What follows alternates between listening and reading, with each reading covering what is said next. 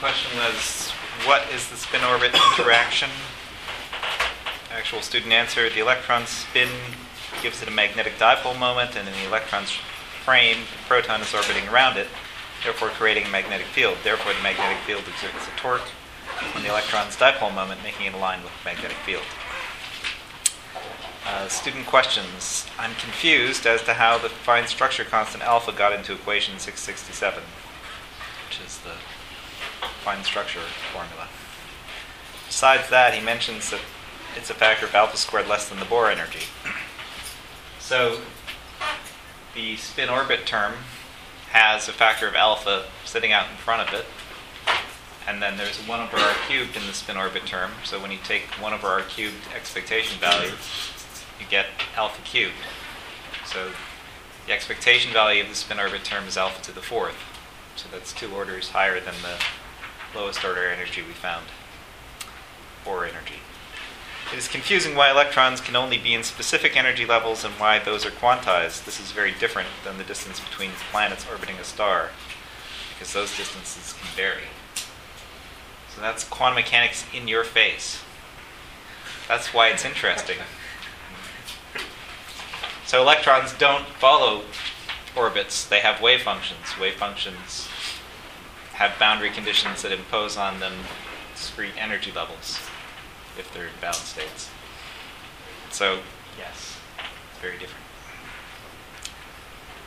What confuses me is that the electrons should be accelerating around the nucleus, and so they should be radiating and releasing energy and finally collapse. But this does not happen since they are in standing wave. Quantum mechanics in your face. Classically, they would radiate almost instantaneously and there would be no atoms. Fortunately, there's quantum mechanics, so we can have atoms in people. We will see later on that electrons in excited states can go down to lower states by emitting photons. We'll actually calculate how often that happens. Wait, so what does a quantum mechanical wave function need to be doing to radiate energy? Well, it needs to make a transition to another state with a lower energy, which means it wasn't really a stationary state, but it was a stationary state of some lowest order Hamiltonian where you neglected the bit where it gets allowed to radiate. Perturbation theory in your face. But since, well, and for the ground state, there's no lower state for it to go to, so it can't radiate. Are there any more corrections to be made to the energy level formula or the grand result in equation 67? Is it the final step in improving the accuracy of the energy level calculations? There's more. There's always more. So he mentions the Lamb shift. That's order alpha to the 5th. But you have to understand quantum field theory to do that calculation. So unfortunately, we can't do it. And beyond that, there's an infinite series of terms, which we also don't have time to do. It's just a matter of how much effort you're willing to put in. There's always more corrections, and how accurate you need the answer. In the beginning of the section, Griffiths finds relativistic correction to the kinetic energy operator, T, by taking the classical result and expanding it in power series, replacing P with the P operator. I heard that in quantum field theory there are a great deal of divergent series that are simply ignored. Well, it's not quite true. They're not ignored. It's just people didn't understand them. It took a long time to understand. It looked like each term was infinity. But then if you do it more carefully, each term is not infinity. Do they come from expansions like these that fail to operate in certain terms in a normalizable way? Those things that seem to be divergent come from summing over all possible intermediate states where you sum down to infinite, you sum up to infinite energies, which means zero distance, zero wavelength. But since no one's ever done an experiment down to zero wavelength or infinite energy, probably not a good idea. Why is a relativistic correction needed when the particles are not moving near the speed of light? So if you were happy with the formula that's accurate to 1 part in 1,000, then you don't need that correction. If you want to measure it to 1 part in 10 to the 4, then you do need that correction. So it's just a question of how precise you want to be. how does the Thomas precession work? Griffiths just waves his hands and gets out a different answer. Can we understand this in a way other than just accepting what he says? You can check out a book on relativity and find the section on Thomas precession. Or you guys didn't do that in your relativity class? Or you can go to grad school, take it again. Or read a book, or come to office hours.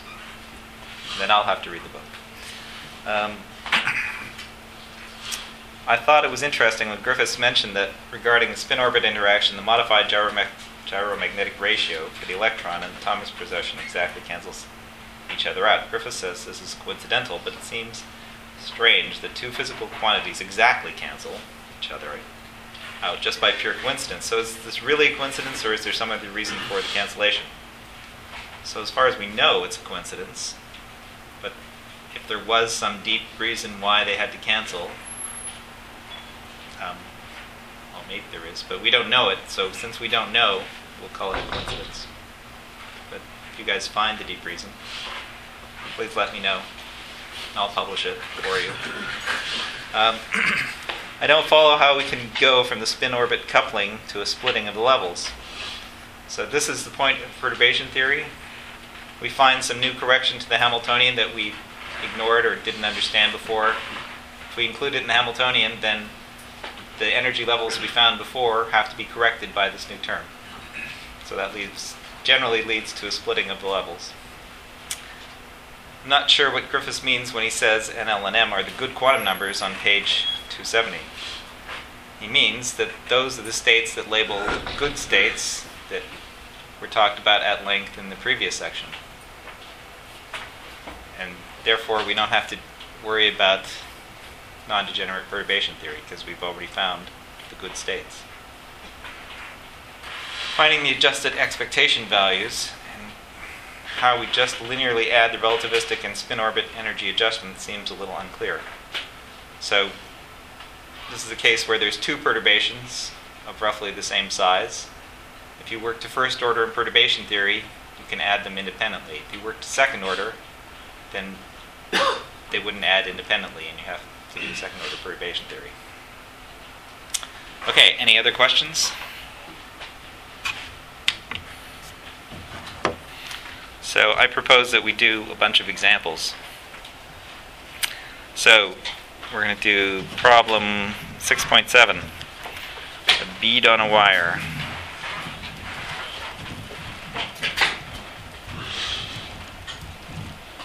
Crap. Turn on my pen.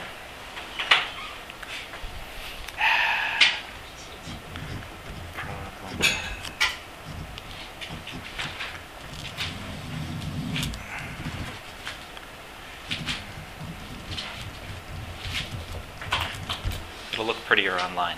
There'll only be one. Okay, so we have a wire that goes from minus L over 2 to plus L over 2. And we'll assume that L is big compared to the scales we're interested in, so we won't worry about the curvature. And so that means it's a particle in a box. So the Hamiltonian is p squared over 2m. One-dimensional box, and all we have to do is take periodic boundary conditions instead of our usual box boundary conditions. So we know the solutions of this equation are exponentials with complex arguments, and you can trust me that if you normalize them you get a 1 over root L.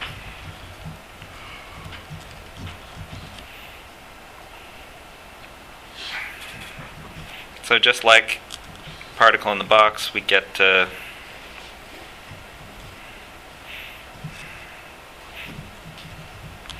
energy levels that go like n squared over L squared. The only difference is because we get to choose periodic boundary conditions, now we can choose plus or minus integers. Which makes sense because if it's on a wire instead of in a box, there's not going to be an eigenstate that's always going one direction. It's going to bounce back and forth. that's why the expectation value of P was 0. But if we're on the wire, we can just keep going around and around and around. So there's a state where it's going clockwise, and there's a state where it's going counterclockwise. So there's a twofold degeneracy. Those guys have the same energy, but different momenta.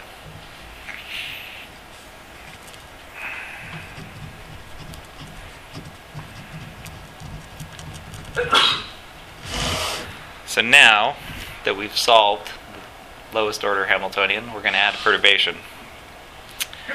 So imagine there's this thing, wire is a horizontal loop, and we make a little bend in it, and it's sitting near the surface of the Earth, so there's some gravitational potential. So there's a little correction to the energy. If we're near x equals 0, there's a little Gaussian bend in the wire, so we can lower our energy if we sit right near x equals 0 where the bend is. And we'll assume the size of the bend is much smaller than the length of our wire. So we just need to work out the matrix elements of the perturbation Hamiltonian.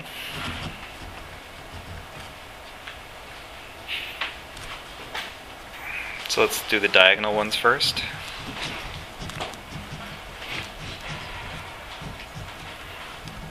So that's just an overlap integral with the wave functions and our perturbation Hamiltonian in the middle.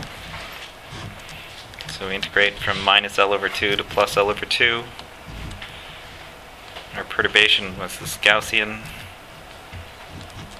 and we need psi dagger n, psi n.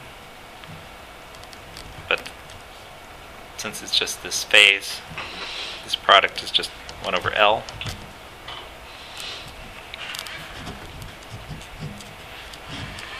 And if L is much bigger than A, then it's almost as good to integrate out from minus infinity to infinity, because the Gaussian is small out there. So it won't change the answer, but that means we can look up the answer in a book instead of doing it numerically or something crazy. So this is approximately equal to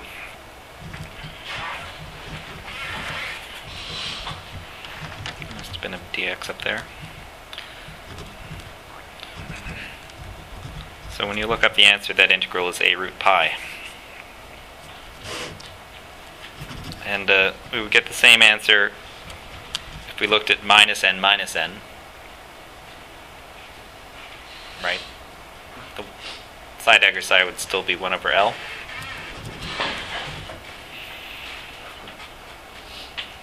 So the only thing left to do is n minus n.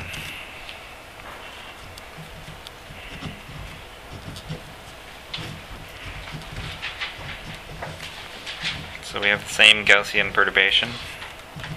But now, if one of them is minus n, then the phases don't cancel, they add.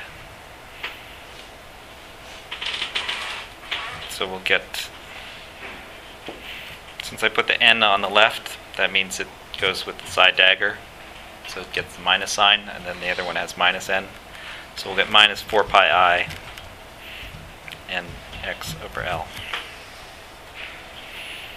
And that's another nasty integral, but you can do it by some saddle point method, or look it up. Extend the range from minus infinity to infinity.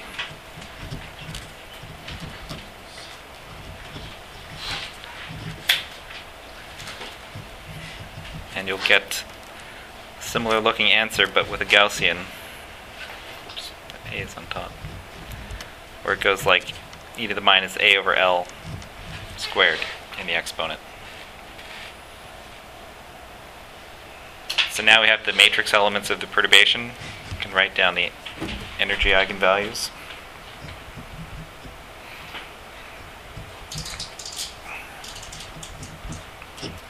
So the formula we found last time would tell us, instead of being labeled by A and B, they're labeled by n and minus n.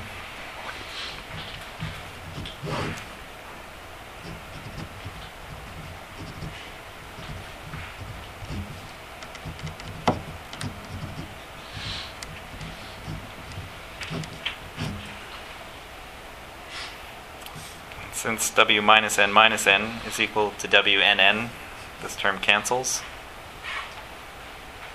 And so we just get WNN plus or minus the absolute value of Wn minus n. Oh, minus sign there.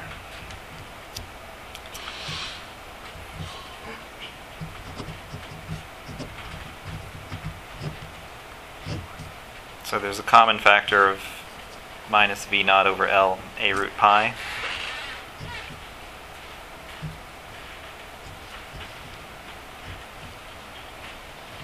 And then there's this Gaussian correction, plus or minus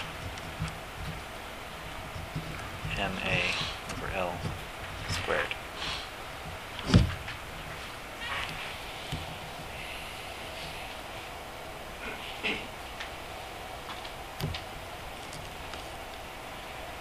It's minus plus because I factored out a minus sign.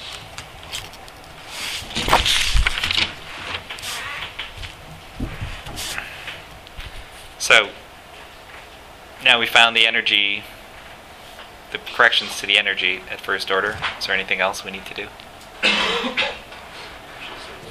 Well, if we cared, Corrections to the wave function. Yeah, we'd like to know what are the good states that correspond to these energy levels. I'd like to know.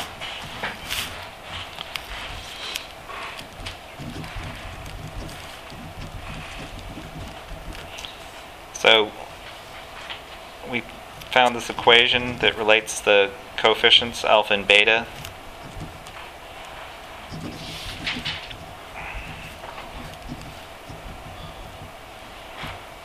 to the first order correction in the energy. So when we solve for one of those coefficients beta, we get an expression in terms of diagonal matrix element and energy correction over the off diagonal element. And in this case it was easy because this correction to the energy was WNN plus or minus this guy. So we get plus or minus the off diagonal guy over itself with this absolute value on top. So that just has to be, because this guy was negative, it's minus plus.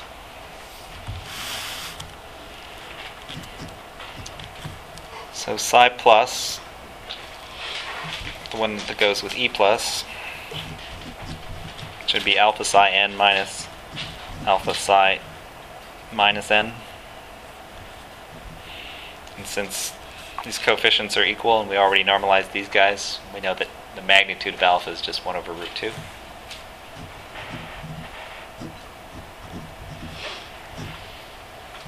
And our wave functions were these exponentials.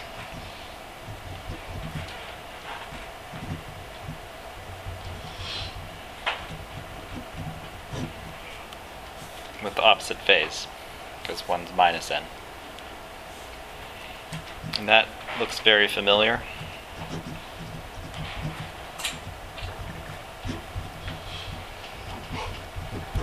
It's a sine function.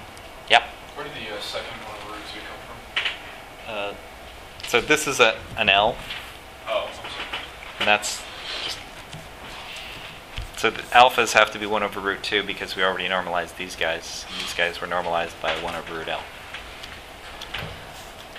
If we do the same thing to find psi minus, it's the same thing with a plus sign in between. And so if I put a plus here, I'll get a cosine.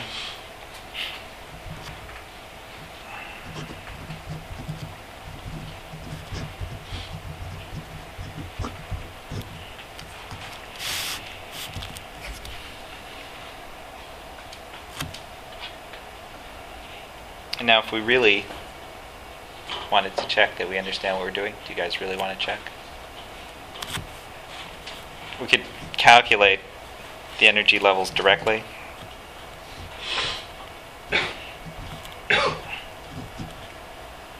Now that we know what the good states are, we can use non-degenerate perturbation theory and just take the expectation value in the good states.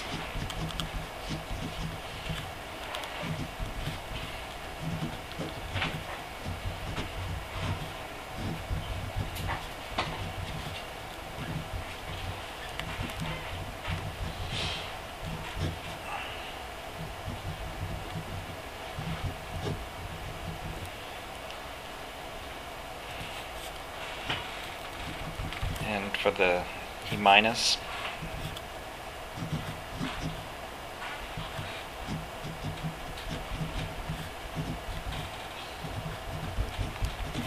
the same integral with the Gaussian and a cosine instead of the sine.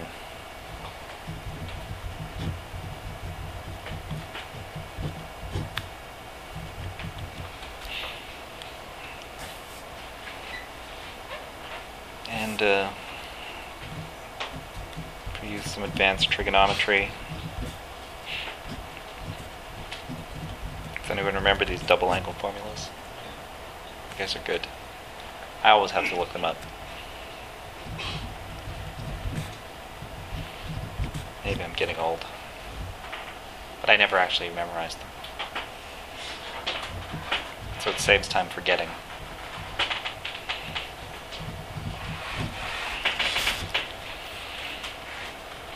So with those double angle formulas, we can write both of them together. Make our usual approximation that L is much bigger than A.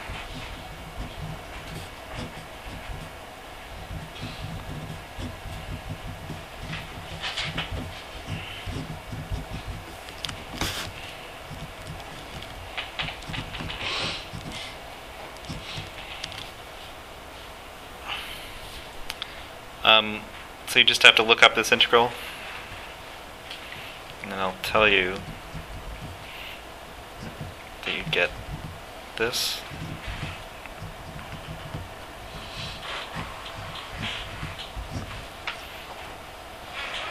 So the whole story hangs together. By explicitly diagonalizing the perturbation Hamiltonian, we found the first order corrections for the degenerate problem. By finding the good states, we can use non-degenerate perturbation theory and just take expectation values in the good states. And we said there was a shortcut too. So I could have saved a lot of time if I used the shortcut. Everyone remember what the shortcut was?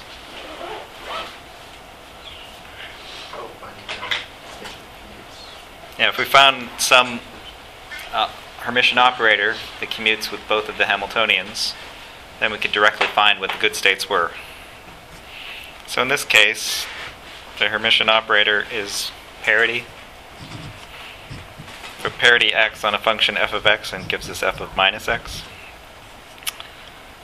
And parity operator acting on our perturbation Hamiltonian gives us h of minus x, but it was a Gaussian around 0, so it's the same as that. And our 0th order Hamiltonian was the second derivative, so that will also work. And parity operator acting on sine gives us sine of minus x, which is minus sine x. On cosine x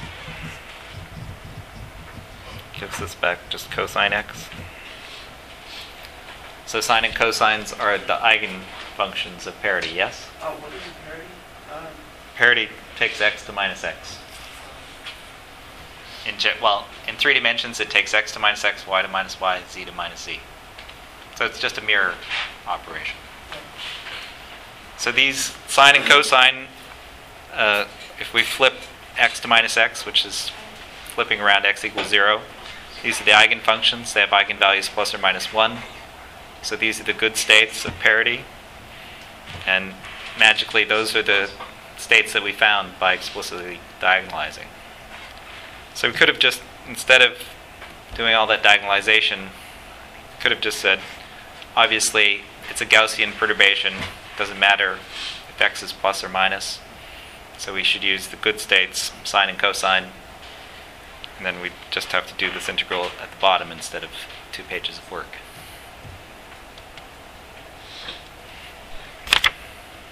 Any questions?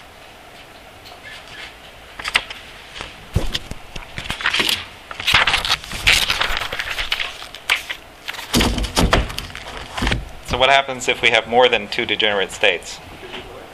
Oops.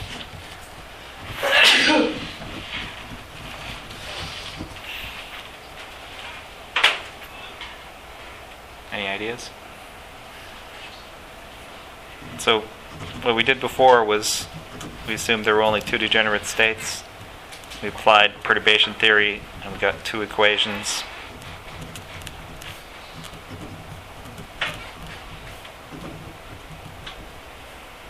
If you wrote out those equations in matrix form,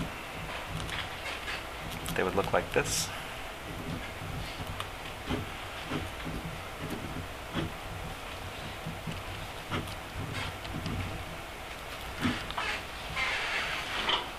And everyone recognizes that equation. It's the equation for finding eigenvalues. So these first order corrections are the eigenvalues of this perturbation matrix. Remember, this is the perturbation Hamiltonian written in matrix form. So it is a linear algebra problem. And we showed that the good states are the eigenvectors.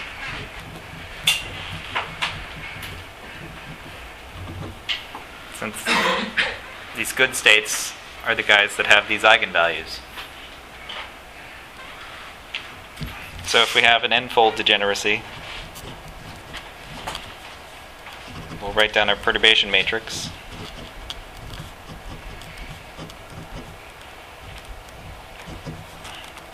It will be an n by n matrix. We just have to diagonalize the n by n matrix. When n gets to be infinity, it's a little hard, but probably won't do that on the midterm. Probably 3 by 3 is enough. Or you can do 10 by 10, as long as you can break it up into 3 by 3s and 2 by 2s. You guys can do 3 by 3s, right? So we construct a basis in our degenerate subspace. What does that mean? So we have some space of all the possible 0th order eigenfunctions. There's only some subgroup of eigenfunctions that have the same energy levels at lowest order. So that's the degenerate subspace, degenerate in energy. And then we just want to find, in that subspace, can we diagonalize W?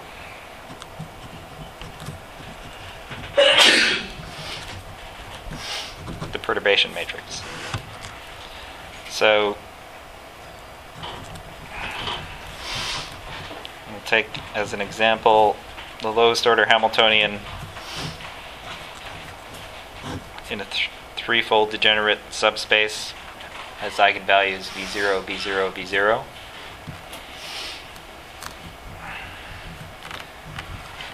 And we'll take our perturbation to be some random looking mess.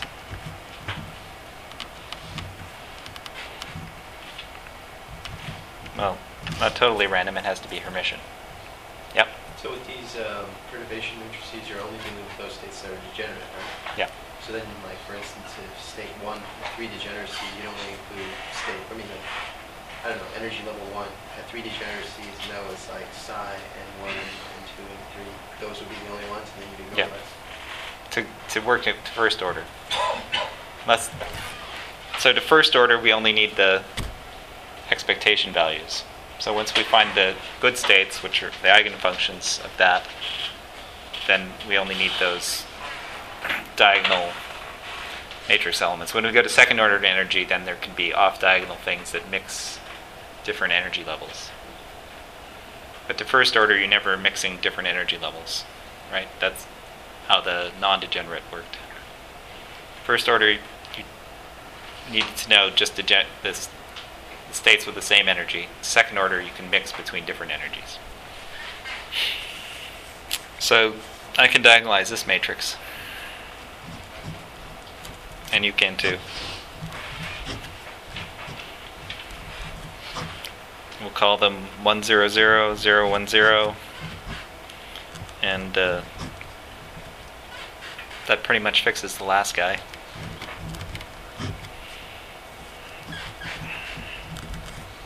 Their eigenvalues are B0.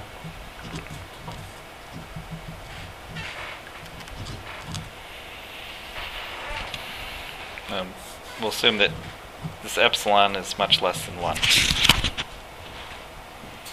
So there was a guy in graduate school in the math department one time who thought that this was just a misprinted 3.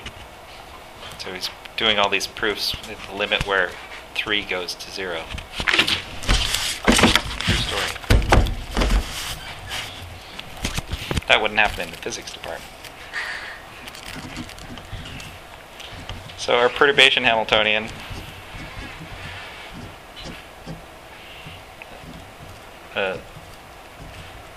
we just need the expectation value of the perturbation between these states, but I already gave it in matrix form.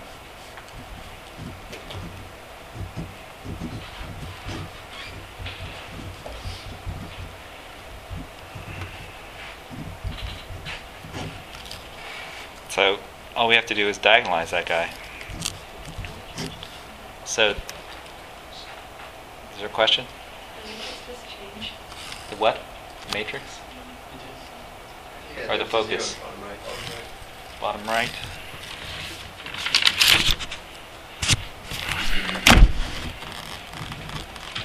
The matrix just changed.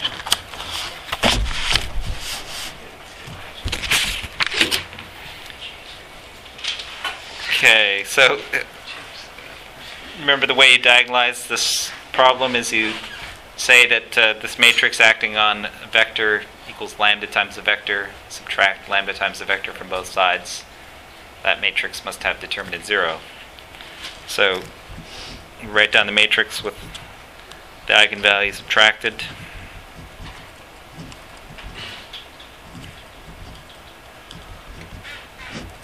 We take its determinant and set it equal to 0. So we'll have 1 minus lambda times the determinant of this guy.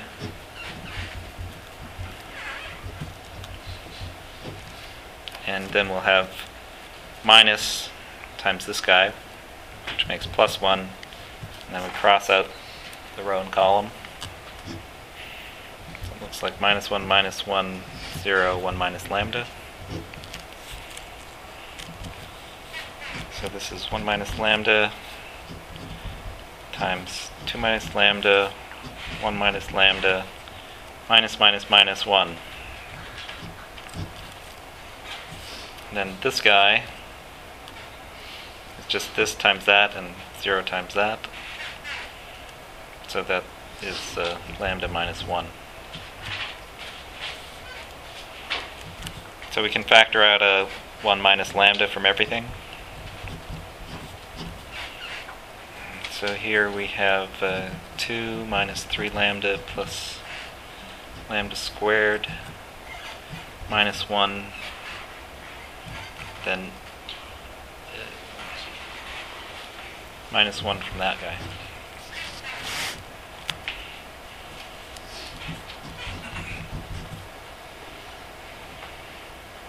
So that minus 1 cancels the 2.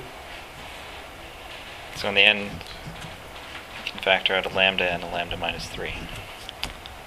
So now we know the eigenvalues. They're 0, 1, and 3. Is that a question? No. And with a little effort, you could find that the eigenvectors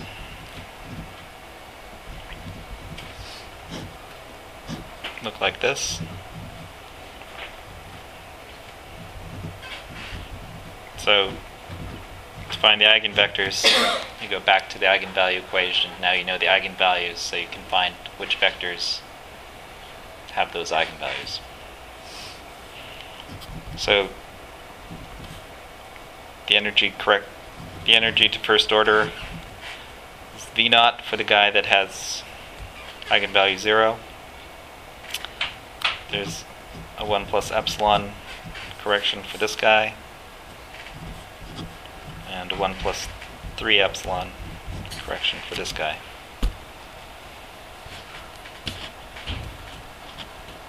So now it's just linear algebra at this point, right? Well, all of quantum mechanics is just linear algebra at some level, but now it's really, literally, just linear algebra.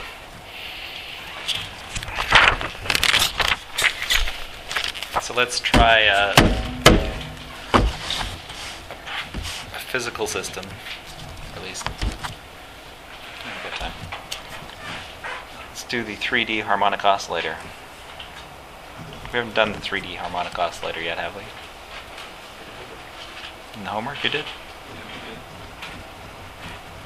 So this will be easy.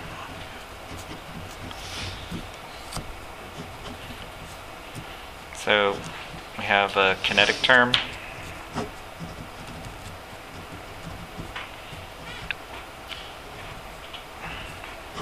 And we have a quadratic potential.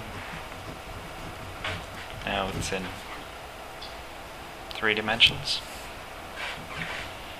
But it's just the one-dimensional problem 3 times. So we know the answer is, we can write the energy as raising and lowering operators. And now we need one for x, one for y, one for z,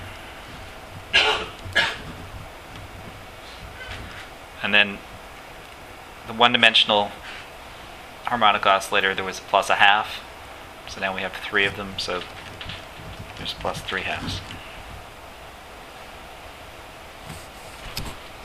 And in one dimension we labeled things by some quantum number n. So now there's a total energy quantum number, but there's a separate quantum number for x, y, and z, just like our 3-dimensional box. So we can label states by nx, ny, and z. And we can label things by the total energy. So the ground state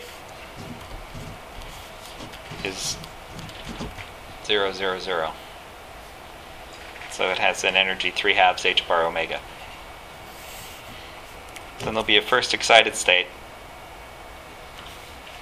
but that could be 1, 0, 0, 0, 1, 0, or 0, 0, 1. So if I label the degeneracies, here there's only one ground state, but here there's 3 states with the first excited energy. Go to the second excited state.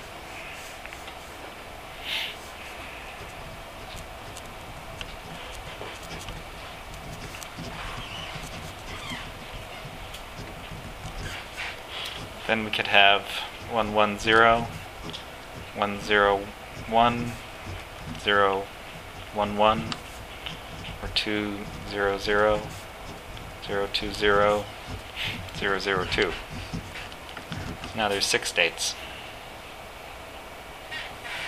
And if you do the general level, it'll be n plus 1 times n plus 2 over 2.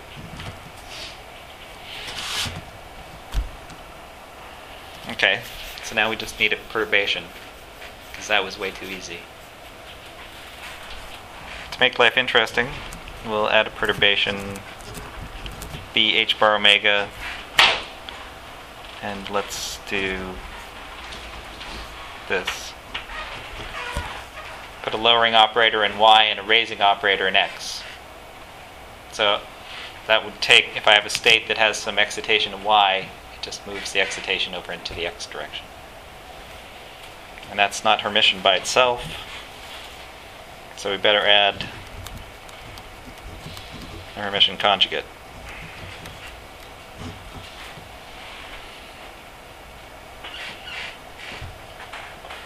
And now it doesn't do anything to z. So does that help us?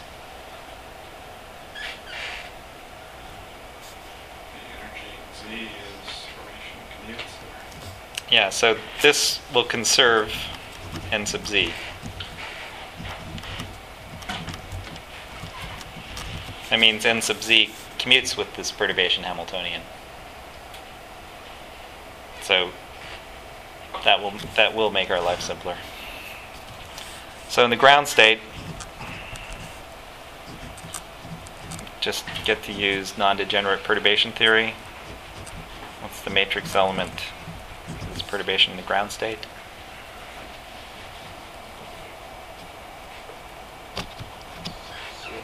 Zero. So in the ground state, we have a lowering operator.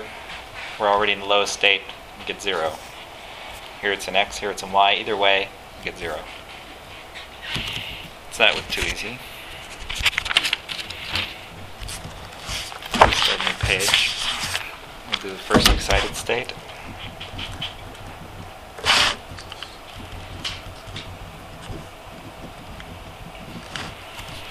So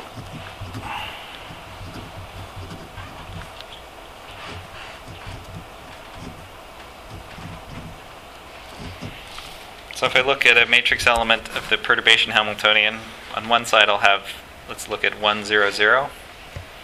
On the other side I can have nx and y and z. So an arbitrary state. So what will I get?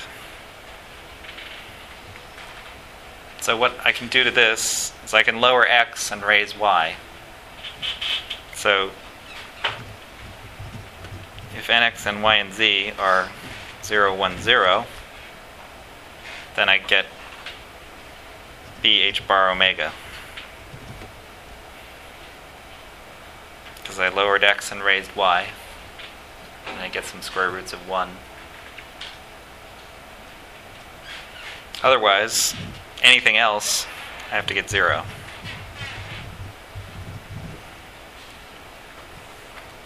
Then we just need to do the same calculation. We have 3 degenerate states.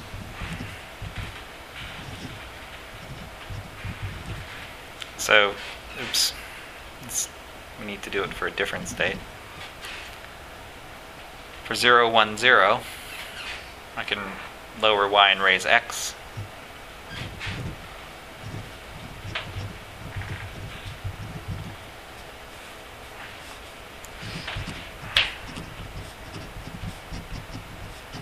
For 0, 0, 1,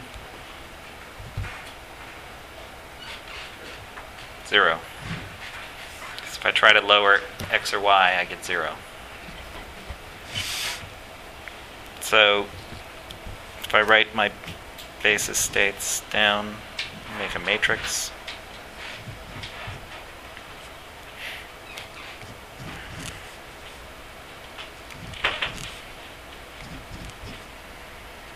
So we found 0 there, bh bar omega there, 0, bh bar omega, 0, 0, 0, 0, 0. So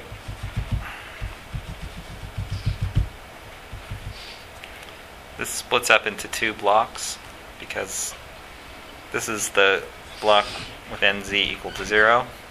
This is the block with, this block has nz equal to 1. And there can't be any off-diagonal elements between those 2 blocks because our perturbation Hamiltonian conserves nz. So it's not really a 3 by 3 matrix, it's a 2 by 2 and a 1 by 1, and the 1 by 1 is pretty easy. So this is actually one that we know how to diagonalize because it looks just like a Pauli matrix. So we know the answer. Let's check. Get lambda squared minus 1. So lambda equals plus or minus 1. If I plug back into the eigenvalue equation with some vector AB, that has times that vector, and I want to get back eigenvalue plus or minus 1. The this tells me that BA is plus or minus AB. So B equals plus or minus A. And this gives A is plus or minus B. And then if we want to normalize things, the eigenvectors are 1 over root 2, 1 over root 2, 1 over root 2, and minus 1 over root 2. This is when it's plus, this is when it's minus. So just like when we had Pauli matrices.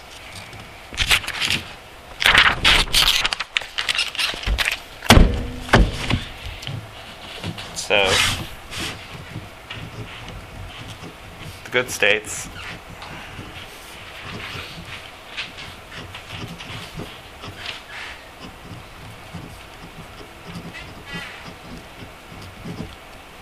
are this guy and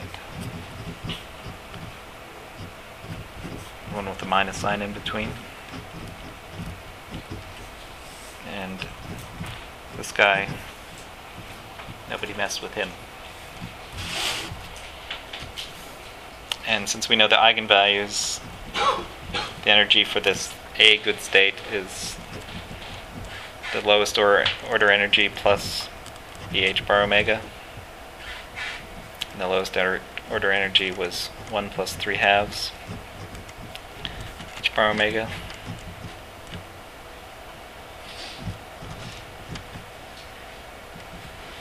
So this is 5 halves H bar omega plus B H bar omega. And then EB will be 5 halves H bar omega minus B H bar omega.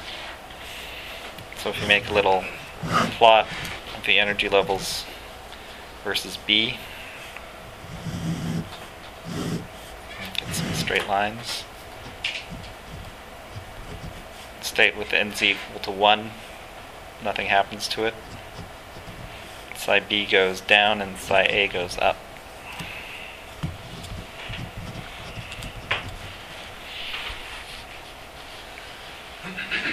So it works exactly like we would think because of our vast experience with perturbation theory. We have 3 degenerate levels. We put in some random thing that messes around with them. They don't have the same energy levels anymore because of this, because we tickled them or poked them or kicked them or something. So they split into 3 different guys. And once we know the good states, then life is simple.